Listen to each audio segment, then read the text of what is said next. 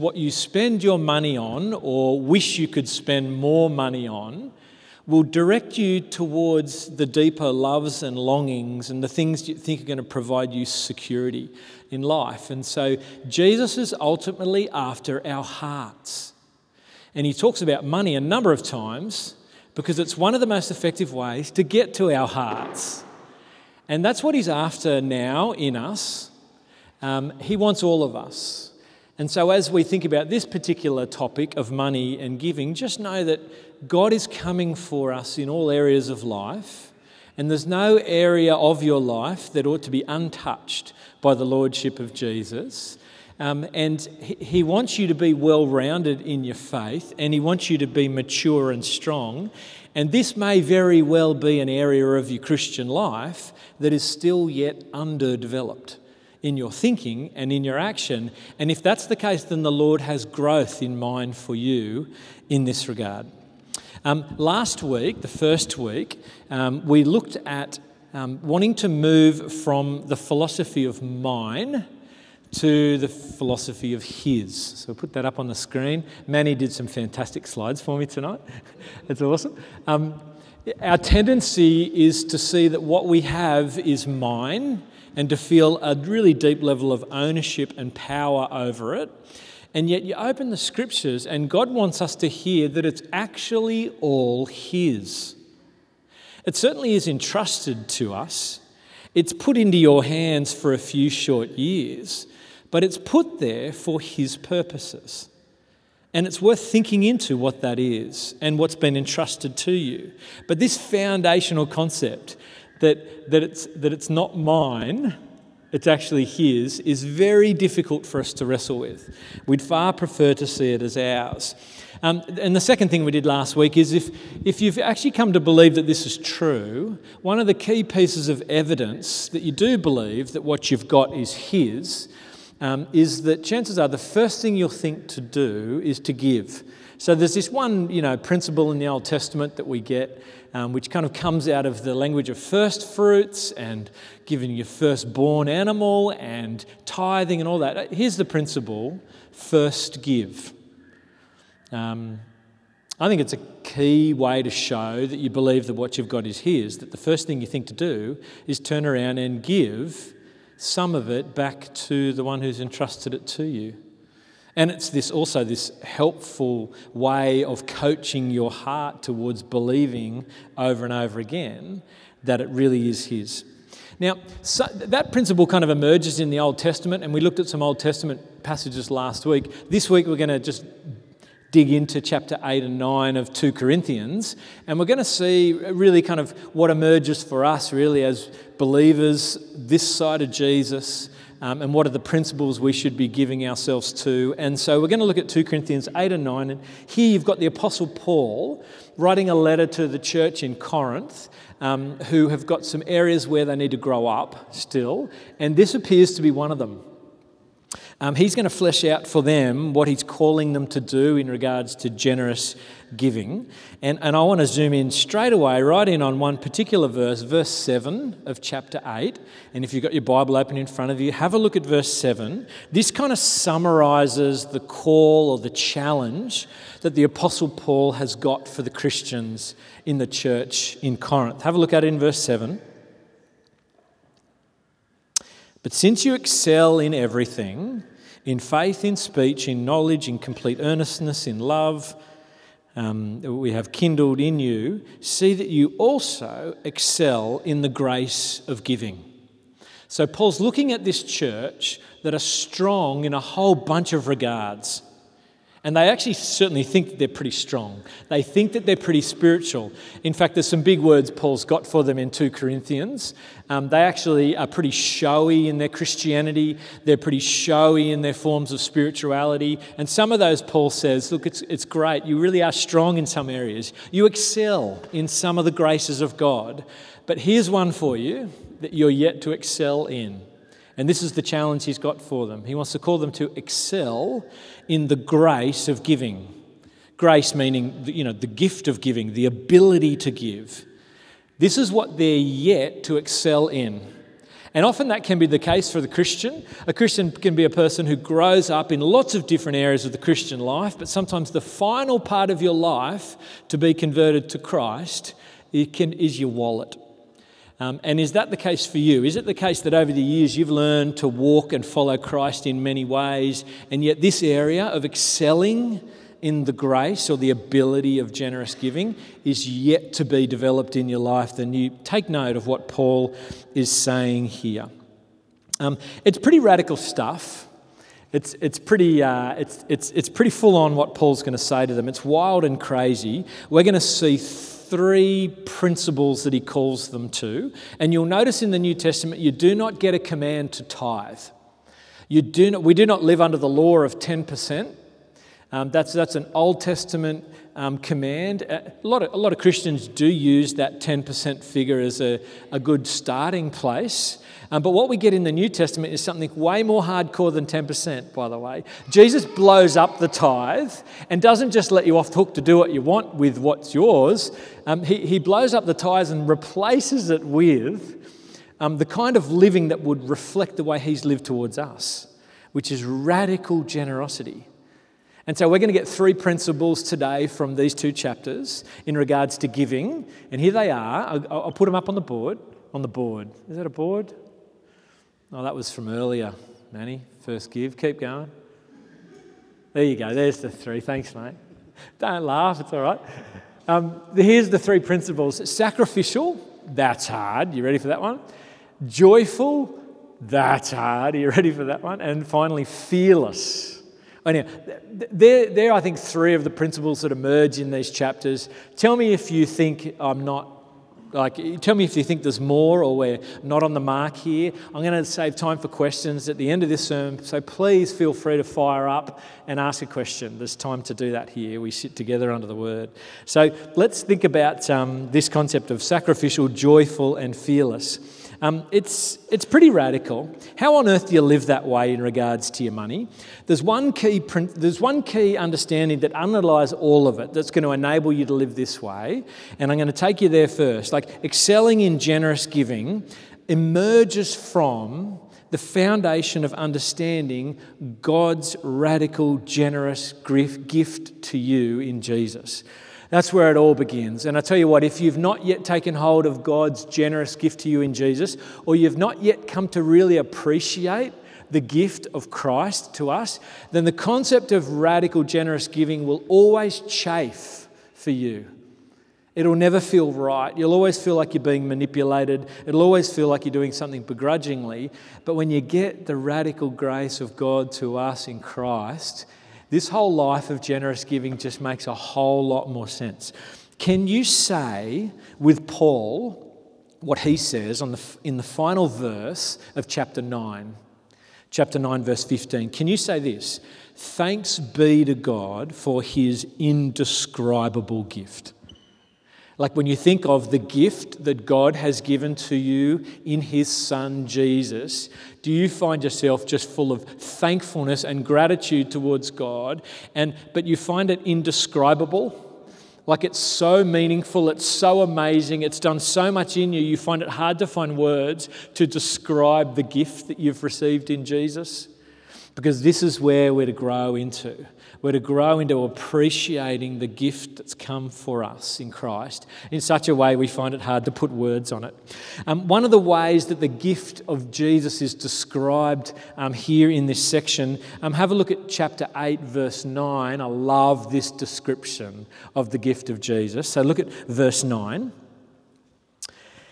Paul says, "For you know the grace of our Lord Jesus Christ, that though he was rich, yet for your sake he became poor, so that you through his poverty might become rich." There's a figurative way of describing how the gift comes to us. The one who was rich became poor, so that the ones who were poor became rich. Now, Ian, I heard you say amen just as that Bible verse was being read. Yep. I love when people say amen to the Bible passage, even more than the preacher having a go at trying to explain the Bible passage. But here's the deal. In what sense is the gift, the rich one, it's not in monetary wealth really, is it? That's not what's being spoken of here. It's talking about spiritual wealth, and actually wealth in a whole bunch of regards. Think about it for a minute. The Son of God has existed for all eternity in the glory and community with the Father in heaven, receiving all the praise from the angels. And there's the riches. The one who was in heaven, the creator of all, eternal, enthroned, honoured, sustainer of all, condescends into, you could describe, the poverty of humanity. He leaves behind being God in heaven with all the glory of being enthroned and praised by all the angels. And he comes and puts on flesh and enters into sinful humanity to represent us. The one who was praised is now mocked and abused and rejected. The one who was all-knowing becomes a child that needs to grow up and learn knowledge. The one that was honoured is now born into a poor family to a teenage mum and is homeless for most of his life. But here's the ultimate kind of riches to poverty. The one who was perfectly sinless, without spot, actually comes and becomes sin. That's what 2 Corinthians 5:21 tells us, yeah? The one who was without sin became sin, meaning he bore our sin. Jesus never sinned, but he took on himself our sin. Yep. So he comes perfectly rich and takes on our poverty, which is to take on our sin, so that the ones in the poverty of sin, might become rich, in that we become the ones who bear the righteousness of Jesus. We actually get Jesus' relationship with the Father. We actually get eternity. We actually get all the riches of being children of God. There you go. The rich one becomes poor, so the poor one can become rich. And I tell you what, it's just another beautiful way of trying to understand the gift that's come to us in Jesus. Can you let that just rattle around in your heart and your head and breed appreciation for the gift? Because if you can allow that to happen, then the concept of moving on to actually live in a way that reflects that kind of movement from God to us, you'll understand generous giving. It will just make sense. Now, Paul actually uses an example of another group of Christians when he's talking to the Corinthians here. He talks about these Macedonian Christians, and it's pretty remarkable the way they've lived and the generosity they've been involved in. And have a look at this description of how he describes when the Macedonians came to Christ and the first thing that they did. Look at verse 5. They exceeded our expectations. They gave themselves first of all to the Lord, and then by the will of God also to us. So Paul describes something for them here. When they come to receive the gospel and accept Jesus, the first thing they do is give themselves fully to the Lord, and then they kind of give themselves to the cause of the Lord and giving towards the cause of the Lord. But that's a really important thing to notice. To come to Christ begins with being able to dedicate yourself to Him. And that might be something that still needs to happen for you. If you're having trouble with passion for the cause and giving, might it indicate an issue in your relationship, or you holding back from actually letting go and dedicating yourself to God, the one who's purchased you in Christ? Or if you're kind of slowly slipping away from God at the moment, being distracted and seduced by all the other things you could possibly be doing with your life and with your money, is it because you're yet to dedicate yourself to the Lord? Give yourself first to the Lord. That's what He's after. And then to His cause. And if you're struggling to give yourself to His cause, is it because you need to fully give yourself to Him? He's worthy of it. And He's done all that can be done to make a way. He's so generous.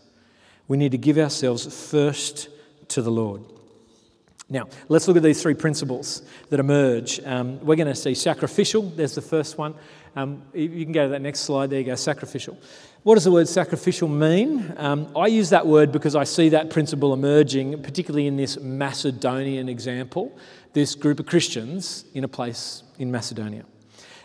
To be sacrificial, what is sacrificial? It's in regards to giving. It's to give, isn't it? To give like in hard times. It's to give when it hurts. It's to give until it hurts. That's what sacrificial would be. If your giving you don't feel like it costs you at all, it doesn't hurt in any way and you don't miss it, you might argue that's not sacrificial. Look at the example of the Macedonians, it's crazy. Verse 1, chapter 8.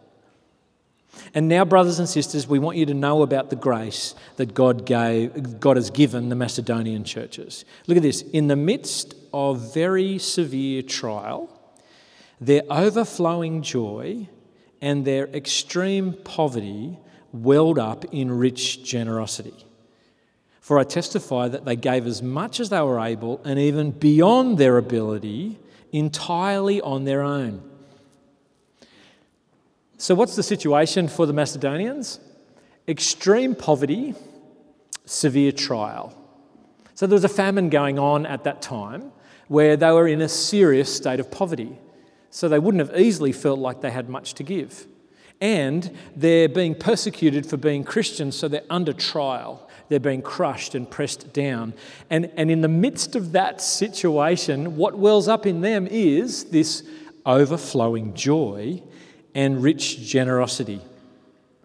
It's phenomenal, isn't it? Often we'll use the excuse of not being able to be generous is because we just don't have much. And here are some folks in poverty and being crushed in persecution, overflowing rich generosity entirely on their own. Now, that kind of joy, where does overflowing joy come from? Well, it makes no sense if money has become your functional saviour or your functional God, where your hope is in finances and wealth, and that's where you're looking for security. But this kind of joy makes perfect sense if God is your hope, because you're able to overflow in joy in all kinds of circumstances. And look at verse 3, it says that they gave as much as they were able, even beyond their ability. I think that's an example of sacrificial giving. It's like they gave more than they should have. They gave more than they needed to, beyond their ability. That's pretty insane, isn't it, as an example? Now, there's an example of sacrificial giving, and I want you to reflect on your giving. Is your giving sacrificial? Do you give till it hurts? Sometimes we can have giving in a basket that you could call as a bit of a luxury item or a discretionary item. In other words, you give when you've got a bit in the slush fund, or you give from your splurge account, or you give when you've got a bit left over. But we're being encouraged to give here just constantly, all the time, even when you don't feel like you've got much. Yeah? It's the first thing you think to do. The Macedonians obviously saw giving not as a luxury thing, but as an essential thing, something that they couldn't help themselves but to do. And as they did that, it reflected their understanding of the gospel, of a God who's come and given himself so richly to them that they're just wanting to give as well. You'll notice, it's not give 10% of what you're getting. It's I think the call is just give as much as you possibly can. We sometimes can ask ourselves the question, how much do I have to give?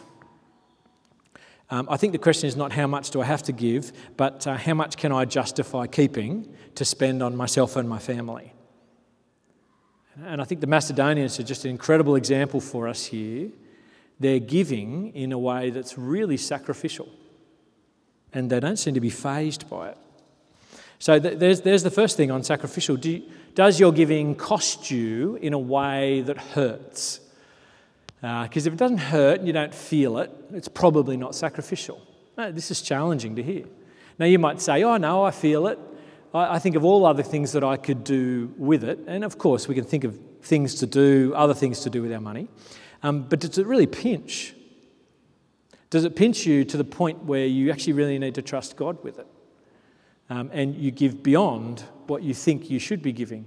There's the example from the Macedonians anyway, to nudge us along towards sacrificial giving. There's sacrificial.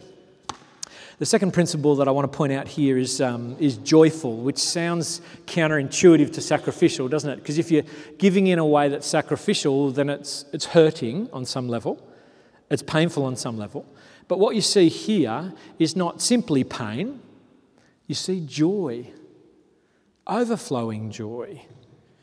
Now, to kind of mention that,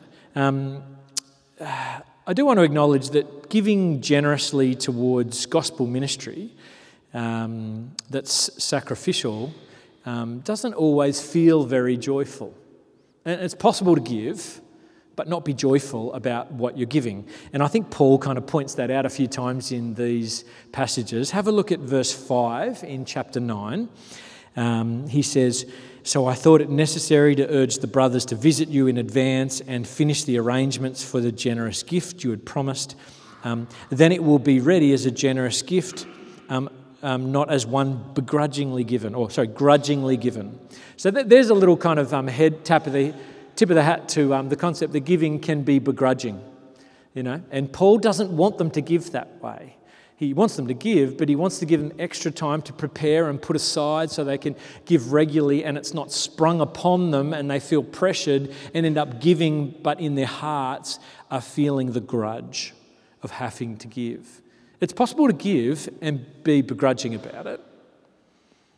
I mean, he mentions that as well further on in verse 7. He says, each of you should give what you've decided in your heart to give, not reluctantly or under compulsion, for God loves a cheerful giver. So here's the deal. I think as Christians, you want to go home and you want to spend time thinking. You should decide in your own heart what you're going to give. And that should be a decision between you and God and something that you stick to between you and God. It shouldn't be something that you feel pressured to in the moment. You shouldn't be having your arm twisted to give out of compulsion, because God loves a cheerful giver.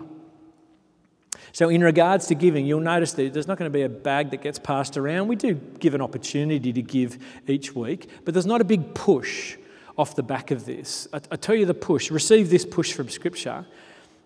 Go home and think about it and pray about it and decide in your heart with God how you're going to give, and stick to that and give it regularly and give it generously and give it joyfully, because God loves a cheerful giver. He loves a grudging giver as well, but I tell you what he loves is what he desires for us, which is to give and it be part of our worship that we enjoy doing. And so we do it cheerfully. Yeah? Voluntarily. Look at chapter 8, verses 3 again. We read that just a minute ago. Look at it again. I testified that they gave as much as they were able, and even beyond their ability, entirely on their own. They urgently pleaded with us for the privilege of sharing in this service to the Lord's people. So they gave entirely on their own, and actually more than that, they chased Paul down and pleaded with him for the privilege of giving. This is quite remarkable. I wonder whether Paul looked at the Macedonians in their poverty and thought, I won't hit them up. Like, there's need for gospel ministry in the church, but I won't hit up the Macedonians. I know they're going through a hard time, but it appears as though maybe Paul was a little hesitant, but they chased him down and they pleaded with him urgently for the privilege of giving. Now that says something about a person, doesn't it? When they're pleading for the privilege of giving. It says there's something going on in the heart and in the head. Something's been shaped up so that their priorities is such that, let me guess, the priorities is such that they see the cause of the gospel, the cause of more people coming to know Jesus. They see that as so primary that they want to maximise their life and energies and skills and finances towards that ultimate goal in such a way that they don't want to miss out on any of the action. They don't want to miss out on any of the opportunities to get on board. And so they're pleading with Paul, can you please let us give? It's quite phenomenal, isn't it? It's encouraging. They want in on the ministry. They want in on the partnership. Please let us partner with you. We don't want to miss out. Now, I want to say I've experienced some of that kind of encouragement in these first few years of Anchor. Some of you have walked through the doors and you've slapped your hands together and said something to the effect of, how do we give? And where can I serve? You're a great gift to a new church when you walk through the door like that. Anyone who walks through the door, you're a gift. Everyone's a gift, right? But that is an incredible gift. To walk in with that mentality, I cannot see obviously how I can give or serve. Can you sort that out? Because I want to give here. That's what I'm here for. Now, not everyone's in that position when you walk into church. Often people are in need and need to be helped and need to be served, and that's awesome. And if you're here in that regard, we want to love you, we want to serve you, we want to know what your needs are. But those of you who've come in with that framework, I'm assuming there's been years and years of walking with Jesus and having that shaped prior to you walking through the doors of Anchor, that you'd walk through with that kind of a mindset. And I want to encourage all of you, no matter where the Lord leads you in the future, whatever church you walk through, if you can be aiming to grow in the kind of way where the first thing you think to do when you walk into a church is you hunt down someone who's going to tell you how you can give and how you can serve. That's a great gift. When we before we started Anchor Church, a few of us were trying to raise some money to get this thing started. You need start-up funds when you're starting a church. And so, I asked friends and I asked family and I asked Christian mates and I asked churches and a number of them just absolutely jumped at the opportunity to kind of get in on this. But one of my mates I didn't ask because I was aware he was going through some financial struggles and I thought I won't hit him up. I made the assumption that it wouldn't, it just might put pressure on him. But he did the Macedonian thing to me. He tracked me down because he heard what was going on and he heard we needed, we were after finances to get moving. And he came and he said, "Tim, how come you haven't asked me yet?"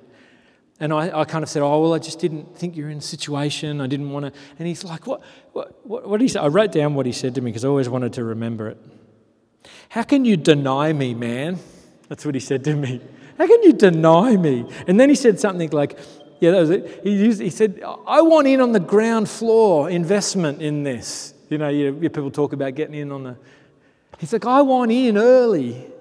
I want to be part of this. I'll figure out a way. Don't keep this from me." It was just a massive encouragement. I don't know why I do know why I didn't hit him up. But I think to see what's going on in someone's heart, to be in the kind of way they don't want to miss out and they really want to give themselves as much as they can. So it was hugely encouraging. Hugely encouraging. Wouldn't it be good if over the years we all grew in our faith and our love for Jesus and our appreciation of the gift that's come to us? That we all grew so that we would reflect the gospel and express it in ways like that, That we would look for opportunities to give and not want to miss out on being able to partner in the gospel work here and beyond and go hunting for opportunities and not stop hunting when we feel like we're struggling, but just keep hunting and keep trusting God and growing in that way. Because wouldn't that be good if that's what God had in mind for us? It appears as though this is a really key part of the Christian life. Please, Lord, by your Spirit, help us grow in this way. Because it looks like it's a joyful thing to do with your Christian life. It doesn't need to be grudging. It can actually just be enjoyable. Here's the final thing. Fearless. Now, I kind of tagged that word fearless because I wondered whether one of our common fears when we come to giving is that, tell me if you've ever done this in your head or your heart. There's a need, there's always a need in churches that are trying to reach more people with the gospel. So you'll hear about the need. You'll hear me rabbiting on over the years for sure if God's going to keep using us. And you hear the need and you think, what if I did give generously, but then I didn't have enough for me? Have you ever done that? It's probably a normal thing to do. You're responsible to look after yourself and your family if you've got one. And that can be our fear. What if I give, like the Macedonians, beyond what I'm able? What if I do that and then I can't look after myself? God wants to address you in that fear. He wants to come for us right in the middle of that one. He's got some beautiful things to say to us. And I think from verse 6 through to verse 11... in chapter 9, we want to tune in and want to hear what he's got to say to us. Paul here kind of chimes into a bit of Psalm 112 and a little bit of Proverbs 11 and 12, and he begins by using like a farming illustration about reaping and sowing. Have a look at verse 6 in chapter 9. Paul says this, "Remember this, whoever sows sparingly will also reap sparingly, and whoever sows generously will also reap generously." That's a farming illustration. It's not a hard one to understand. If you just flick a couple of seeds at the ground, you're just going to get a small harvest. If you flick lots more and you sow very generously, chances are you're going to get more of a generous harvest. It's just like a law of nature. It's just an observation about the way life works. What you do now with your life will impact what you are and what you're doing in the future. And so, that's what Proverbs often does. It tags into just a real observation about life. But Paul wants to use that principle and apply it to giving and finances. And it can get a little bit slippery in this, so hang in there with me. He wants to apply it to finances, to basically say what you do with your finances now and how you live in regards to money now will affect what you do with your finances in the future and how you live in regards and who you become really in the future. Yeah? If you've got a picture of yourself that's a grown-up version of who you are now, and I tell you, there's lots of pieces to the picture of who Tim needs to grow to become.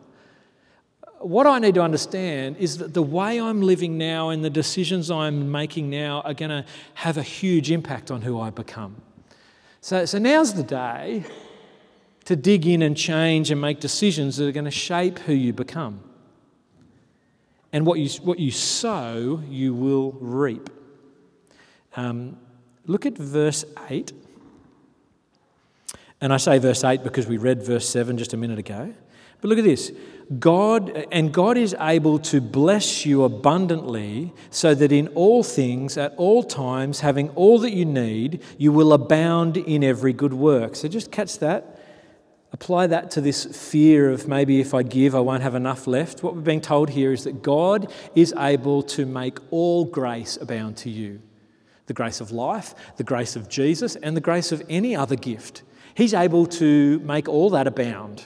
Do you believe that He's able to do that? So that in all things, in all times, you will have all that you need and you'll be able to abound in every good work. That's a pretty huge promise. So that in all things, at all times, even in times of poverty and in times of wealth, at all situations, all seasons, at everything, God is going to give you all that you need to what? To abound in every good work, which means to go on living Christianly and to go on giving generously. God is able to do that in you and enable you to keep going. Verse 9, he then quotes Psalm 112, which has really got a similar vein to it. It speaks about the generous gifts that are given to the needy. And what does it bring? It brings their righteousness endures forever. So the way in which you give to need generally now will actually impact a lasting righteousness in you so that in the future you can go on doing more of the same. Yeah? Verse 10. Now he who supplies the seed to the sower and bread for food will also supply and increase your store of seed and will enlarge the harvest of your righteousness. That's pretty huge. God, who is your Father and is the supplier of everything you've ever received, is able to go on supplying you with everything you need for the future. And He's actually able to make you rich in every way. Yeah? So that you can be generous on every occasion. That's what He's able to do with you. So can you trust in God that He is the provider and that everything is His anyway? And can you give generously and fearlessly, trusting that He will look after you? He's completely able to, and there's actually promises in here that He will. You'll always have enough to go on being generous in your giving. He will equip you to do that. He will provide for you to go on in this way, and the result will be, look at verse 11, you will be enriched in every way so that you can be generous on every occasion, and through us, your generosity will result in thanksgiving to God. So the end result's going to be more thanksgiving to God. Now, when you read verses like this, these are interesting verses in the New Testament. They're probably the closest to Old Testament kind of material prosperity verses that you'll find in the New Testament. So you've got to be careful how we go here. And I think the one thing to be careful of here is about your motive in giving. Because it's possible to read some scriptures and find yourself in a motive or hear a promise from God which is not really made to you, that kind of goes a little bit like this. If I give money, then God will make me wealthy so I can give more money, but really I'm just after more money. Yeah? And this is, you've got to be careful, this is not a get-rich-quick scheme, Christian version, sow money now and I'll get more money later. That's like a twisted prosperity kind of teaching. I want you to notice the emphasis that's in these verses, and the emphasis is on the wealth of righteousness. Yep, that's what you've got to catch. See it in verse 10 there? He who supplies the seed and for the sower and bread for the food will also supply and increase your store of seed, which I do think is actually talking about material wealth. So there is something of a promise there. Figure out what to do with that one. But then look, and will enlarge your harvest of righteousness. This is the emphasis of the promise. The harvest of righteousness, which is God growing your righteous character, which can be expressed ongoingly in generous giving. It's one of the key ways the righteous character of God is expressed in a person. You actually see that in verse 9 as well when he quotes Psalm 112. The verse is about enduring righteousness. It's righteousness that's on view as the emphasis. It's righteousness that God's promises. It's basically a promise that God's able to grow you to be more like him, to bring out of you his righteous character by his Spirit. And so did you ever consider that giving generously now is actually going to shape who you become in God in the future? It's going to shape your character. And is that what you want for yourself? Because it certainly is what God wants for you. And this is one of the key ways that you sow now for that outcome. What is being promised here for the generous giver is not more wealth for you, because it's actually all his. Yeah? It's that God is going to provide all that you need for every good work, which will flow on to increasing righteousness expressed in generous giving, which is ultimately brings about more thanks to God.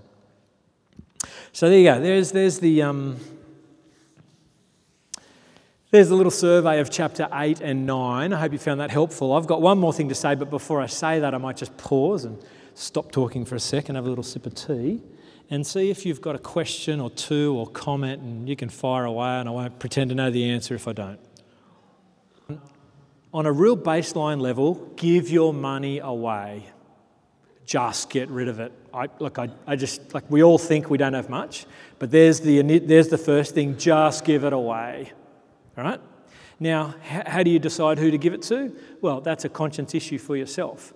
As I read the scriptures, I do see a priority in scriptures, right? And I think it's actually probably a good practice to give to a variety of causes, but the priority you see in scripture is the cause of the gospel, which is the cause of anything that's going to help more people come to Jesus. Yep. So that give to everything, give to need everywhere. There's need everywhere, but there's one ultimate need that God says is the biggest need, and that is the spiritual need of the world we're living in. Yep. So let that influence how you direct your funding. And then there's one other thing I think would influence, and that is proximity. Meaning, this is our mission field. This is where God has planted us. And so I do think that giving to gospel ministry, there should be a priority because of your proximity. And so giving to this church because this church is on mission in this area, is not just giving to yourself and your own comfort. This church did not get planted so we would make friends and feel good about ourselves. This church got planted so that we would reach more people for Jesus. Now, of course, when we reach people for Jesus, we want to bring them into a loving community. So we do need to love each other and we do need to get better at caring for each other. But ultimately, this church is on mission to Coffs. So giving to this church is giving to mission in Coffs. Yeah? This is not for your own comfort. There's no comfort on those seats anyway, all right? Now, that gets trickier down the track if we decide to try and build a building and we're deciding what kind of seats we should buy. And then you kind of think, you start feeling like, oh, I am giving towards the comfort of my own bum. But I'm drifting now. But when we cross that bridge, you'll be thinking, yeah, and I want to give for the comfort of someone else who doesn't know Jesus to be able to come and hear about Jesus without it echoing back at them and them not being able to concentrate and all that kind of stuff. So there you go. Just give your money away. I think prioritise the gospel as a Christian, and I think proximity ought to direct the proportion of how you give. You know, they're the principles we use. Let me finish by just giving you that one thing. Excel in the grace of giving. Just get epic at that. Grow in that. Let me pray. Father God, thank you for this time and thank you for the challenge of your word to us. But Lord, when we see the way you've lived towards us, it makes so much sense. Lord, would you, by your Spirit, help us understand the gift of Jesus in a deeper and deeper way and come to appreciate it in such a way that generously giving ourselves, all of ourselves, constantly just makes complete sense. Lord, we need the help of your Spirit for that to work, so please keep doing what you're doing. And we trust that you would use us to put you on display and that your glory would be known as more people come to trust in you.